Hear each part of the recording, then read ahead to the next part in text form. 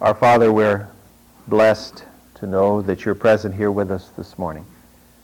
I thank you for each individual here today and for what you're doing in each life. And Father, collectively, there's a great deal of experience in walking with Christ present here this morning. And each of us can testify to your faithfulness and your goodness. And many have been through difficult times and will yet go through difficult times. And in it all, we see you to be faithful. And this so relates to the account that we're looking at in Genesis. Father, for the man Joseph and his faithfulness. And yet we see in him human frailties. And because of that, we're able to better relate to him because we know our own frailties and failures. So, Lord, again, we ask for your Spirit to guide our understanding and give us insight into this passage. In Christ's name, amen. 39th chapter of Genesis.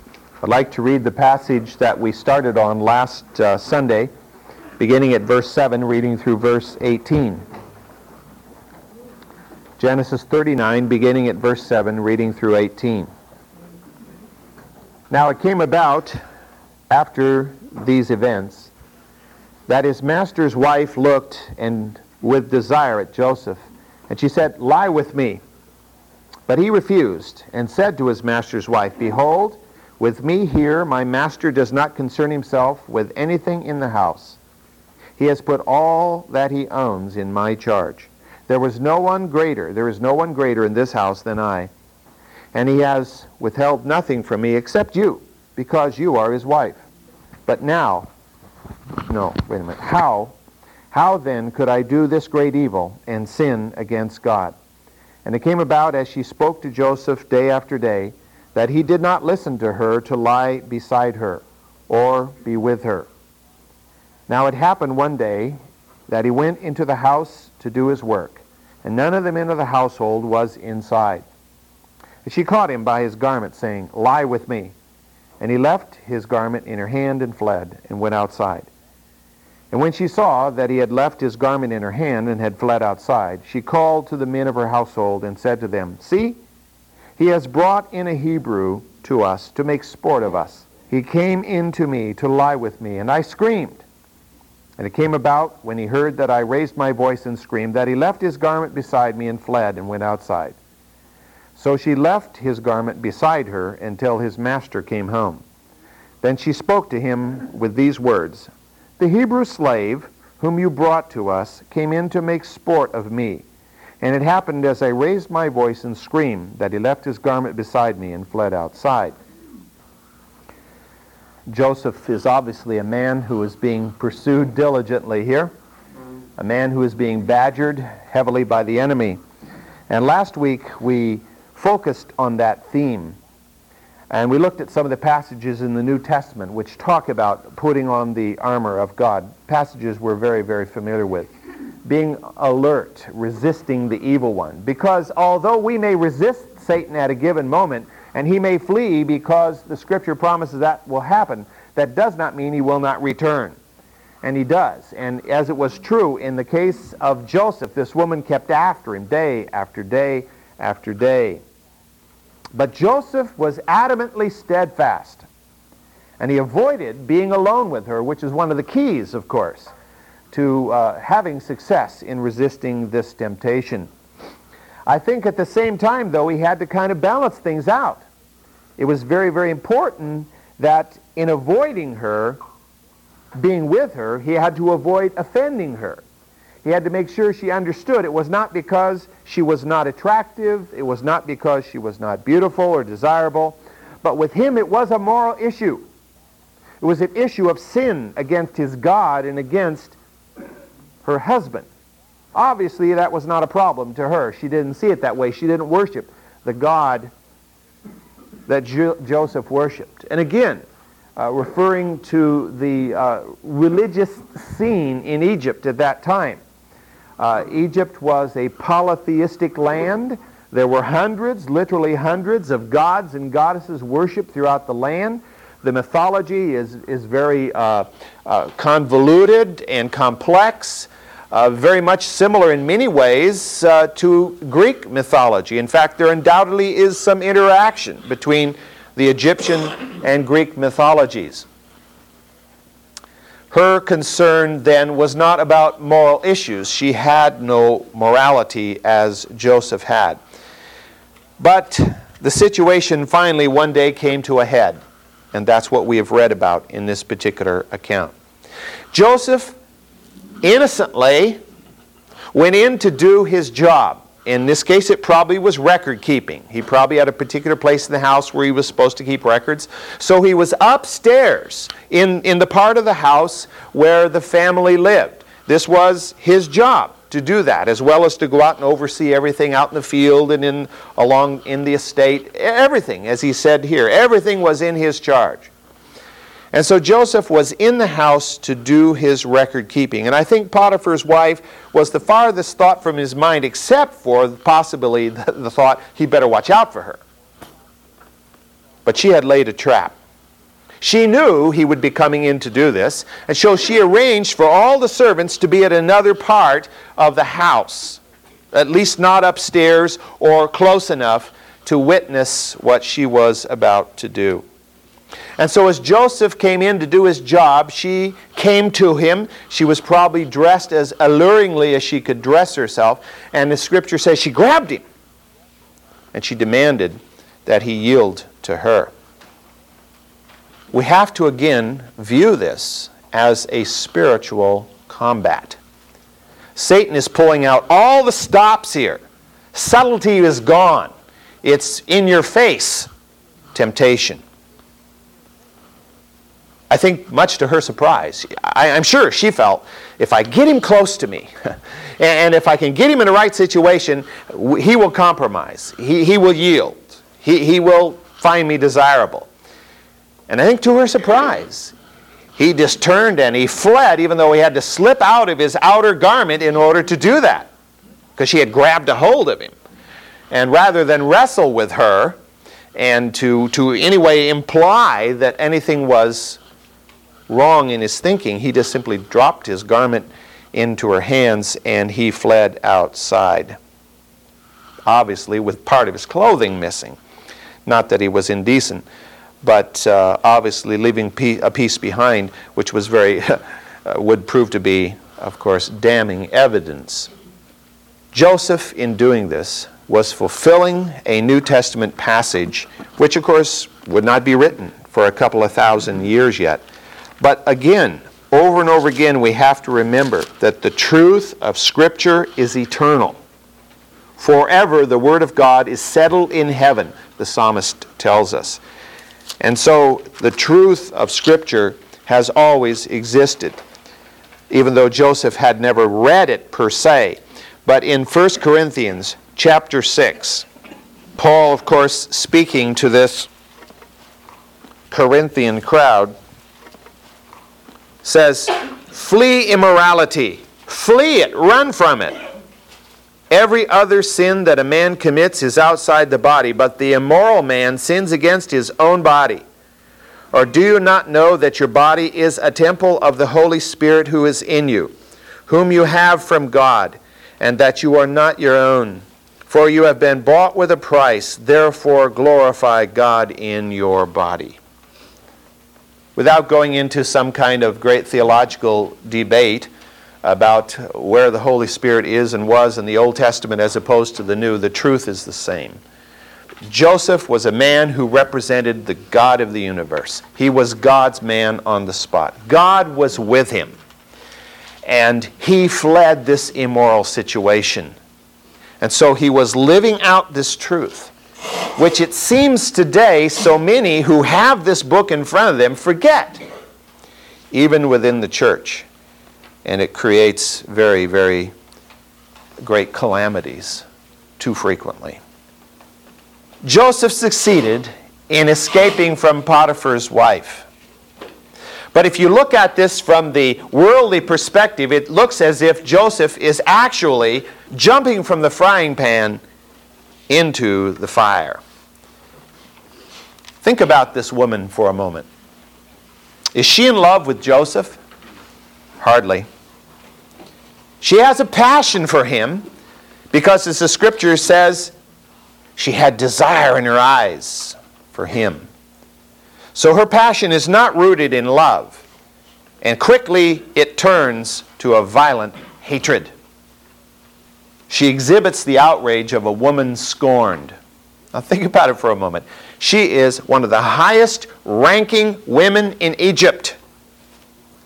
She is a blue blood, if you will. She stands certainly up amongst the highest ladies. She would be in the court of the queen, as it were. And she has literally thrown herself at a foreign slave. Somebody who was literally to Egyptians nothing more than trash. Kind of humiliating when you think about it.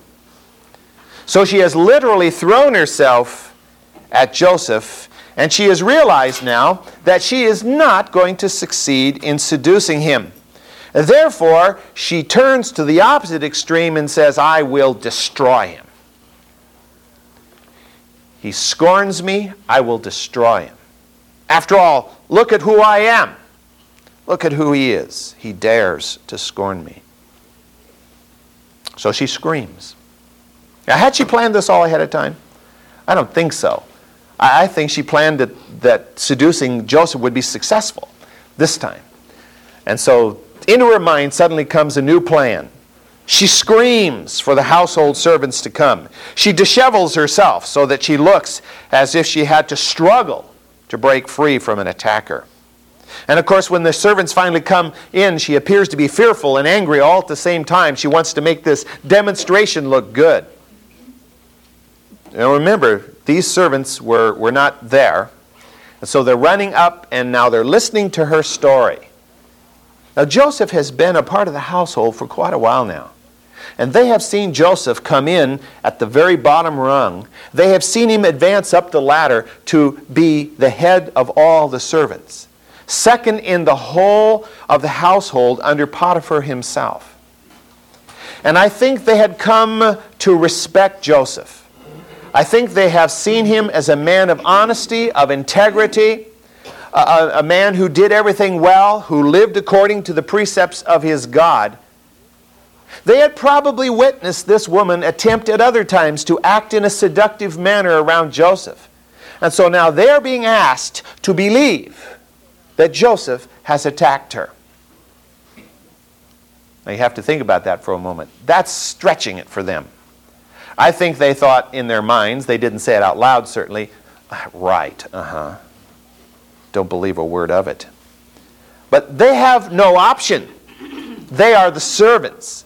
They must obey what she says. They must do what she says. And of course she has screamed, and they have seen nothing. So all they can say is, yes, we heard her scream. Yes, we came running. Yes, she appeared disheveled. And this is what she said. They could all honestly answer that to be true. But in their hearts, I don't think they believed a word of it. But she demanded this witness from them. Now think about it also. She's going to need every help she can get to convince her husband that this is what happened. Because I think, although Potiphar may have been a little bit stoogey, he probably wasn't totally stupid. And he probably knew something of his wife's character after however many years he had lived together with her. And he also knew a great deal about Joseph's character. And he had seen his estate blessed. He had seen everything multiply, everything go well. Everything Joseph did was right. And now he's going to be coming home, and his wife is going to ask him to believe that this Hebrew has attacked her. She's going to need all the help she can get to convince her husband that it is true. Well, Potiphar does return home. And you'll notice it says there that she kept his garment beside her. Well, what had happened undoubtedly was she had gone to the area where he was going to record keep. This event had taken place. When she grabbed his garment and she decided to hatch up this second plan, she ran into her bedroom and disheveled herself in the bed and put his garment there on the bed as if that's where he had been, when of course he had not been anywhere near. her bedchamber. And so she stayed there until Potiphar came home, so she could show him the whole thing and testify as to what she was trying to convince him had happened. Why does Potiphar believe her? Does Potiphar believe her? Well, the action that we read about in here seems to indicate that he was forced at least to accept her word as true. Now, if you consider the situation, here she is, a woman of very high Egyptian rank. She may have even been of the royal family. It's possible. And who is Joseph? Joseph is not an Egyptian. In fact, he's a hated Asiatic. He's a Hebrew. He's a foreigner. He's a slave. And so here is Potiphar. He comes. This woman gives him, she's his wife, she gives him this story. He certainly in his mind had a really difficult time believing this. And personally, I don't think he ever believed it. But he has no option but to condemn Joseph. Because who in Egypt would take the word of a foreign slave over that of a high-ranking Egyptian noblewoman? Think about it. Put yourself in the American South, not all those many years ago. How many people would believe the word of a black person against the word of a white person in some kind of a conflict in the South? What court? Almost none. Especially during the days of slavery. There was no way. And you put that in this picture here, and you have the same thing. Joseph is just in the same exact position as a black person was in the South in the antebellum period. And so, what option does Potiphar have? To put Joseph in prison. Well, let's read on and see what happens. Verse 19. Now it came about when his master heard the words of his wife, which she spoke to him, saying, "This is what your slave did to me," that his anger burned. So Joseph's master took him and put him into the jail, the place where the king's prisoners were confined, and he was there in jail. But the Lord was with Joseph, and extended kindness to him, and gave him favor in the sight of the chief jailer. And the chief jailer committed to Joseph's charge all the prisoners who were in the jail, so that whatever was done there, he was responsible for it. The chief jailer did not supervise anything under Joseph's charge, because the Lord was with him. And whatever he did, the Lord made to prosper. You always look at that and you say, Lord, if you had not caused this to happen in the first place, you wouldn't have to do all this. You can just believe that this woman, she probably put on a show that would have, if anybody, if a talent agent had watched her, they thought, oh, this woman's ready for Shakespeare, as she embellished her innocence and tried to describe Joseph as a vicious, two-faced demon. And what she is doing in this passage, at the end of the first passage we read and in this one, she's implying that her husband is at fault. Because you brought your servant into this house, and you gave him this place of power. It's your fault, is what she's implying here. You brought this on me because you trusted this man. This probably didn't make Potiphar feel a whole lot better about the whole situation. Now, the scripture tells us that Potiphar became very angry. But the scripture does, and we imply from this that he's angry at Joseph because Joseph is then put in a jail. But it doesn't say that. It doesn't say at whom he is angry. Was he angry with Joseph? Well, it's possible he was angry with Joseph.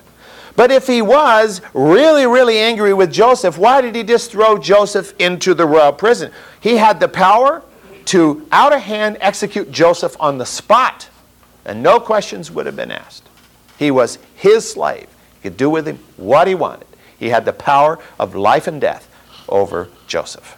So why does he put him into prison rather than execute him if his burning anger was focused on Joseph? I think his anger was really burning against his wife, because she was denying to him the blessing of the best administrator this man had ever seen. Everything Joseph did prospered. I mean, Potiphar's wealth was growing by leaps and bounds. He had no concern for anything that was under Joseph's care. And he knew the power of Joseph's God. And now not only was he being denied Joseph, but certainly with him would go Joseph's God. And now he would have calamity, or certainly he'd have trouble. He'd have to go back and supervise everything himself again. What a pain. This woman was causing him a big pain, I think he may have thought. I think he also was angry for the fact that she was making him look the fool for having been so gullible as to trust this person who would then go in when he was away and sneak in and attack his own wife. I don't think he believed it. But he was made to look foolish, and I don't think he liked it. I think he was a man of great pride, and this hurt his pride greatly. Well, whatever the case, I think the proof's in the action. He does not execute Joseph. He not only does not execute Joseph, he doesn't throw Joseph into the common city bailiwick. He puts him in the royal prison, where people were undoubtedly kept at a little better condition, where the work probably wasn't quite as hard, and where life was not quite as wretched as it would have been in the common prison. Hundreds of years later, God would promise to Moses, "Go ahead, Moses, I will be with you." Shortly after he had promised to Joshua, "Go into the land, I will be with you. I will be with you throughout your life. I will be your strength, I will be your help." 2,000 years later, Jesus Christ would promise his disciples that "I am with you always, even to the end of the age." Look, if you will, at verse 21. But the Lord was with Joseph. That's a reiteration of verse 2, where it says, "And the Lord was with Joseph." The Lord was with Joseph as he was sold as a slave into a foreign land, into an alien environment. The Lord was with Joseph. And now as Joseph is thrown into a prison in that alien land, it says, the Lord was with Joseph. As a Christian, is there anything that we can do that would make it so that God would not be with us? If you believe that, you haven't read the 8th chapter of Romans, which makes it very, very clear that neither height, nor depth, nor principalities, nor anything created, which includes ourselves. Some would argue, well, but maybe nobody else can separate you from the love of God, but you can separate yourself. That's included. The whole thing. Nothing can separate us from the love of God. He is with us. That does not mean, as Paul would later say, that shall we sin that grace may abound, that we should say, oh, well, God's always with us, so let's go live like the devil. No, I don't think so. I think if that's our thinking,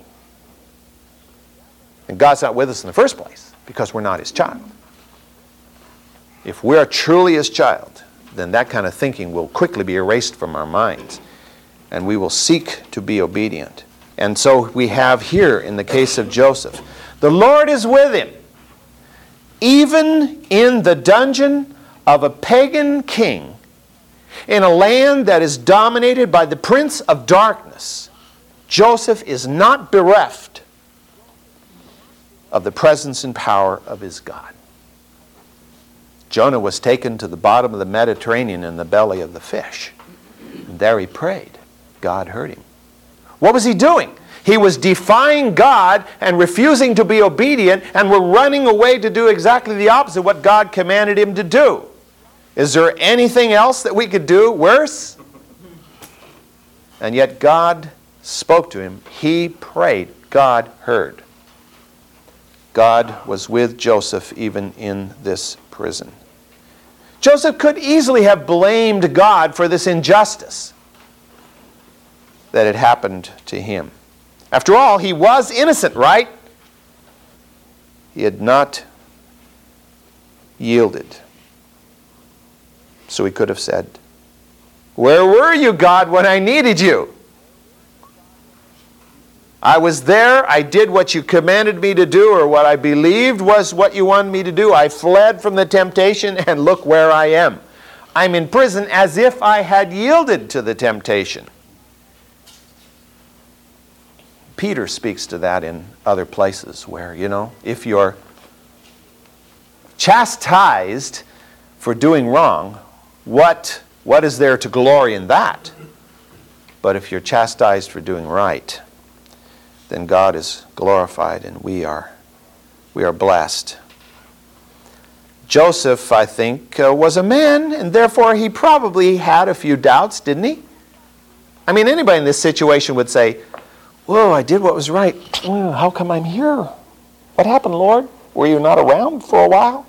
Did I do something wrong?" I mean, it would only be natural to think that way. We can't make Joseph into some kind of a golden saint with a halo around his head who did everything right and thought every good thought. I mean, he was a man, just as we are. And so certainly the questions came into his mind. But like Job, his hope remained in the faithfulness of his God. I don't understand it. I don't know why this has happened to me, but I believe God. He will bring it to the right conclusion for His glory and for my blessing. Can we always look at that in every situation we face? Whether it be a serious physical attack of an illness of some sort, or a near death, a death to a near loved one in our family, or a financial reverse that seems to wipe us out. Can we believe that in that darkness, in that hard situation, that God is there and God understands and God will help us through? Well, Joseph did. I think Satan was on his case.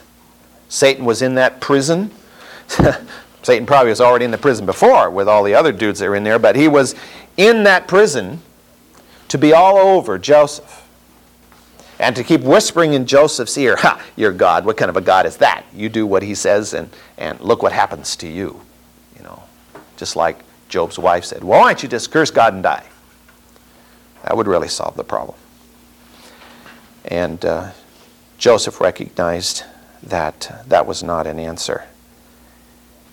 I think through Joseph's mind ran the thought, I was almost dead once before. I was in a worse place than this. I was in a cistern up there at Dothan with just a little bitty hole in the top and no way out. And my brothers were going to leave me there to die. And God rescued me.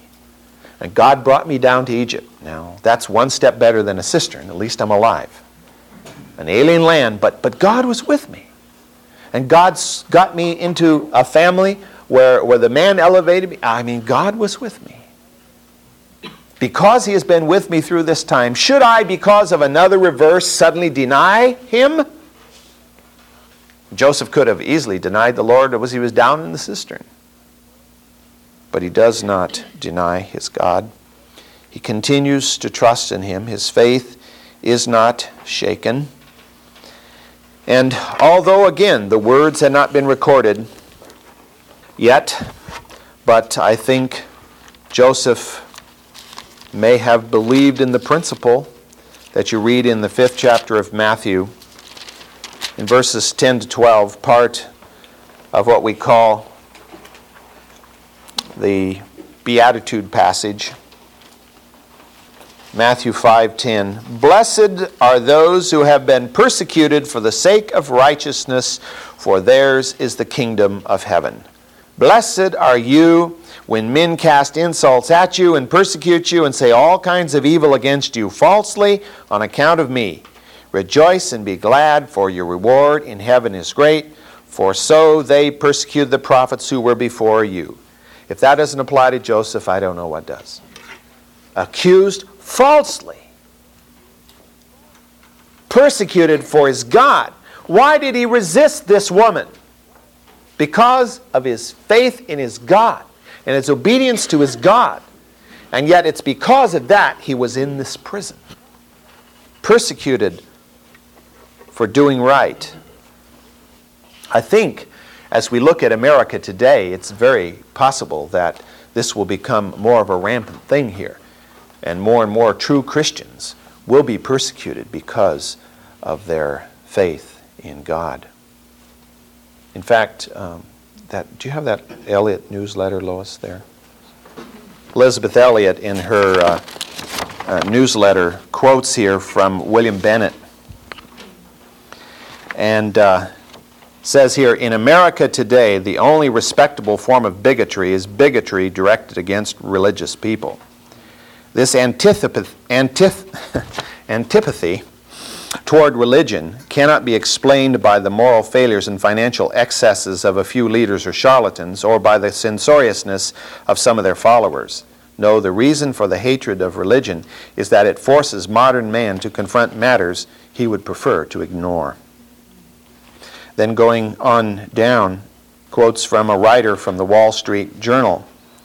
Back up earlier. Religious editor of a national news magazine explained why the media hates Christians.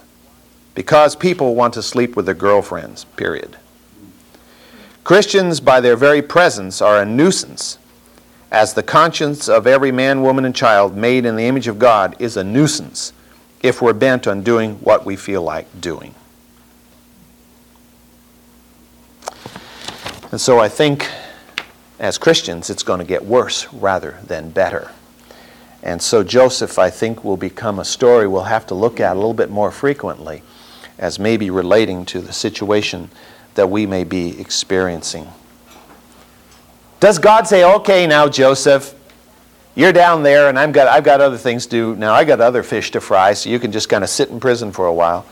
Well, no, we've already read that the Scripture said God was with Joseph. So how is God going to be with Joseph in prison? Well, it could keep Joseph from starving. He could make it so Joseph didn't have to break as big a rocks as other guys had to break. I mean, there are various things God could have done to be with Joseph. But what it says here is that God gave Joseph favor in the eyes of the keeper of the prison,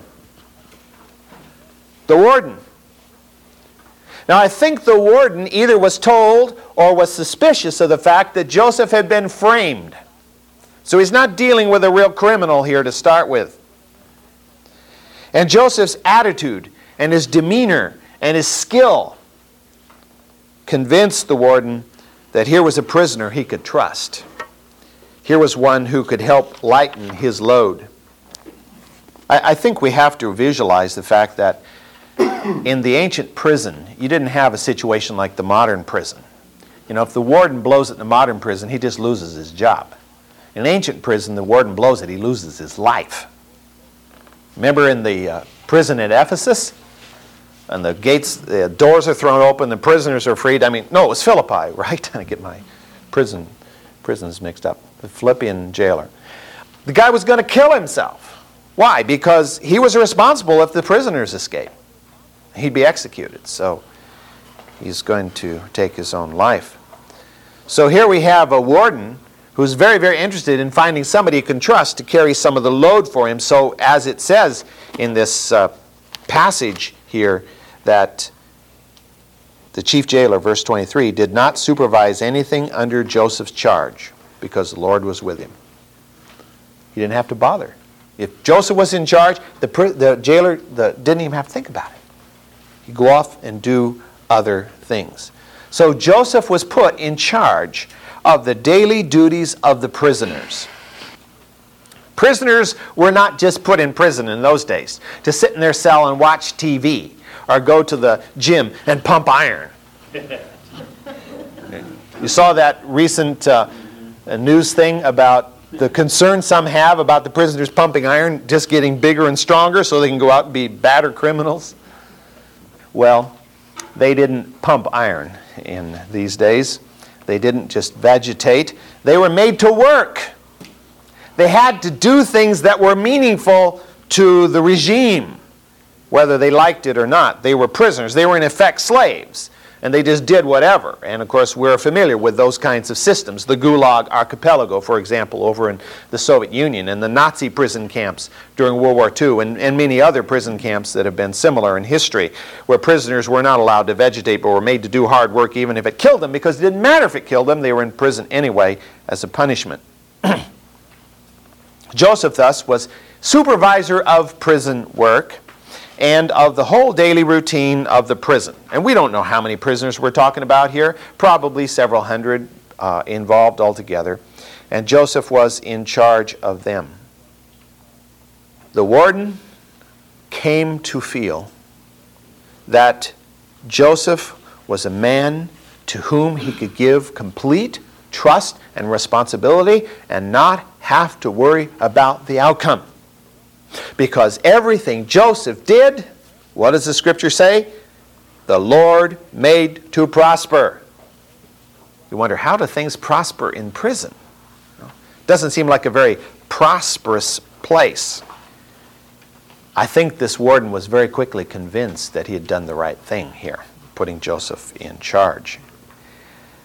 I think the prosperity was seen in the fact that the prison population was suddenly more cooperative.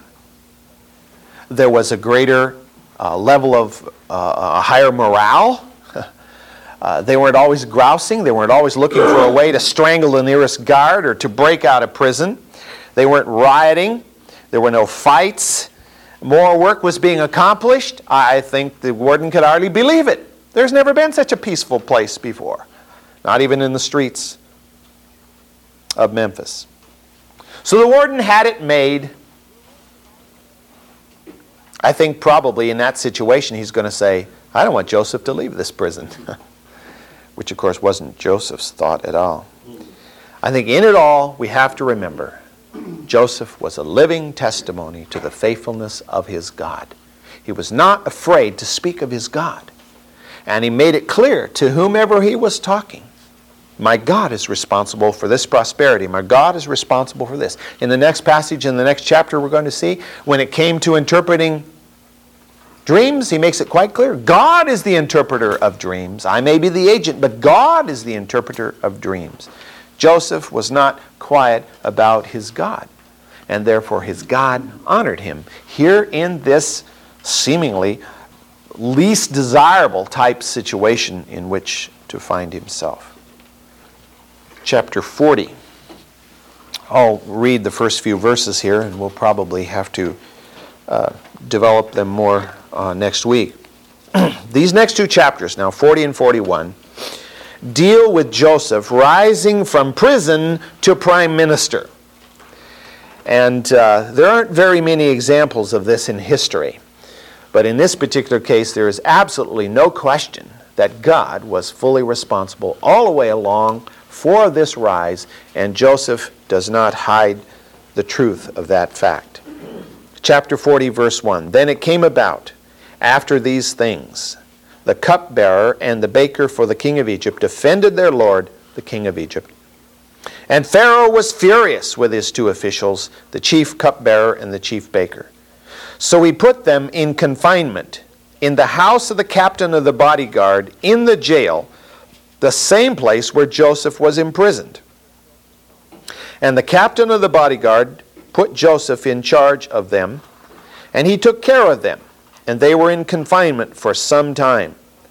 Then the cupbearer and the baker for the king of Egypt, who were confined in jail, both had a dream the same night, each man with his own dream, and each dream with its own interpretation. When Joseph came to them in the morning and observed them, behold, they were dejected. And he asked Pharaoh's officials, who were with him in the confinement in his master's house, why are your faces so sad today? And they said to him, we have had a dream, and there is no one to interpret it. Then Joseph said to them, do not interpretations belong to God? Tell it to me, please. Who's God? Do not interpretations belong to God? we have to read into that, I think, several things. Because they're going to say, who's God? I never heard of God before. And I think involved in that is an explanation by Joseph of who Yahweh was. That he was the God of the whole universe. He was above all the gods and goddesses of Egypt. They were nothing in his sight. He was the creator. He was the one who could distinguish the beginning from the end, who could move the planets through their orbits. And whatever all was involved in Joseph's theology, I think he had a pretty good grasp of who God was, considering how little Scripture was available to him. None in written form, of course. And so as we look through this passage, one of the interesting things is the first phrase. Then it came about after these things. That's the Hebrew way of saying, quite a while later,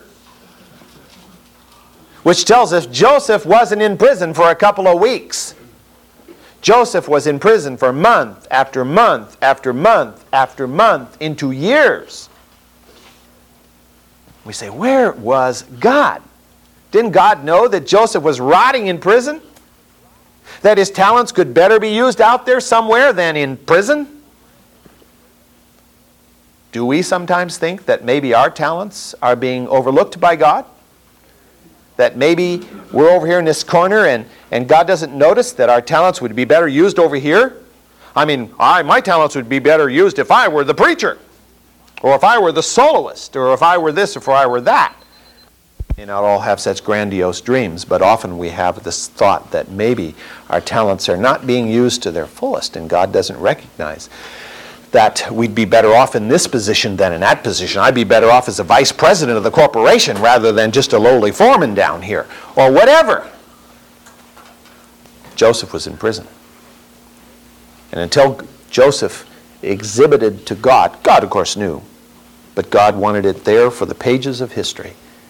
Joseph exhibited his faithfulness in the little things, that God could give him the great things and make him prime minister of the land and trust him with the salvation, the physical salvation of the covenant people, the children of Jacob. So much rested on this. And God was still in the process of proving Joseph. Interesting, Tim made a comment just before class that, and I think it's possible to see that in here, that when Joseph says, there's none greater in this house than I, that maybe still a little bit of that braggadocio from the time he was younger was still there. You know? That's possible, right? And so being in prison might fry out the last of that.